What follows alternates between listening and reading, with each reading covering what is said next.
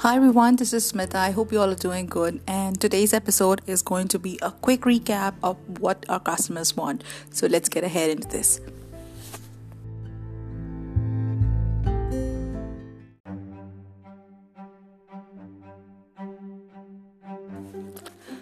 So when we talk of customer satisfaction and customer retention, they say there's a strong link between the two.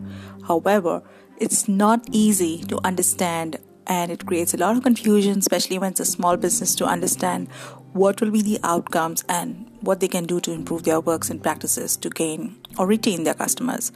Now, to make it simple, we need to understand that this complexity of what a customer wants is definitely an unidentifiable need or a desire or want, something that the customer wants and will keep improving once there's a product or service developed for it. So we need to get this thing right in our head that we cannot create a customer satisfaction by just meeting the customer's requirements fully, because there's always going to be room for more.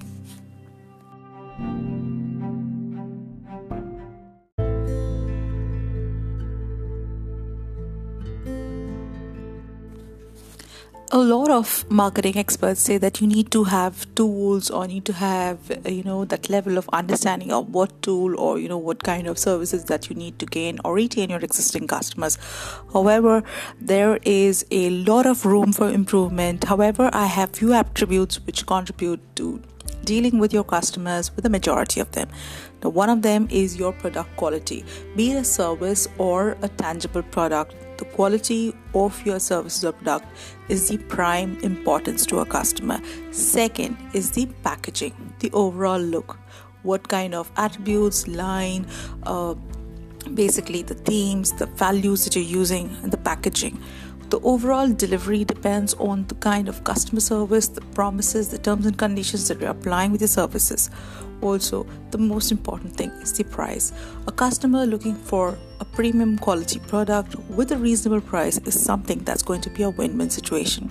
In today's world, we need to understand that the customer is, bombarded with a lot of communication, advertisement, and information. However, you need to make it simple and easy to understand. We need to be very clear with what you want to offer to the customer and also understand if the customer would need it.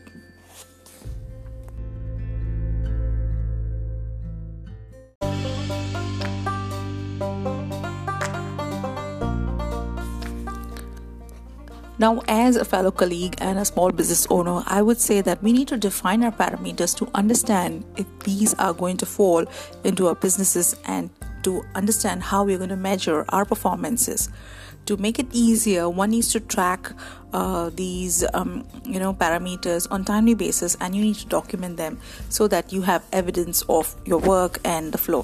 For example, if you are into marketing and digital businesses, or if you're a small business like me, you can have telephonic interviews or personal visits. When they visit you, have a communication, one-on-one talk, understand about create these little surveys, coupons, keep them simple and to the point, to understand which of your products are being essentially useful for them, or what are the improvements they are looking in your existing products.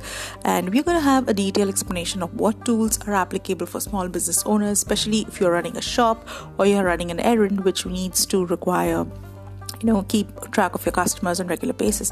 So that's going to be covered in my next episode. I hope you've understood that this small sound bite that we have, voice message, voice linked, is free service for all small business owners. All you need to do is log on to our our free content either from our website, Anchor, Google Podcasts, or Apple Podcasts, and this service is absolutely free for all small business owners. I hope to see you again in the next episode, and I hope you're enjoying this. This is Smita signing off. Bye.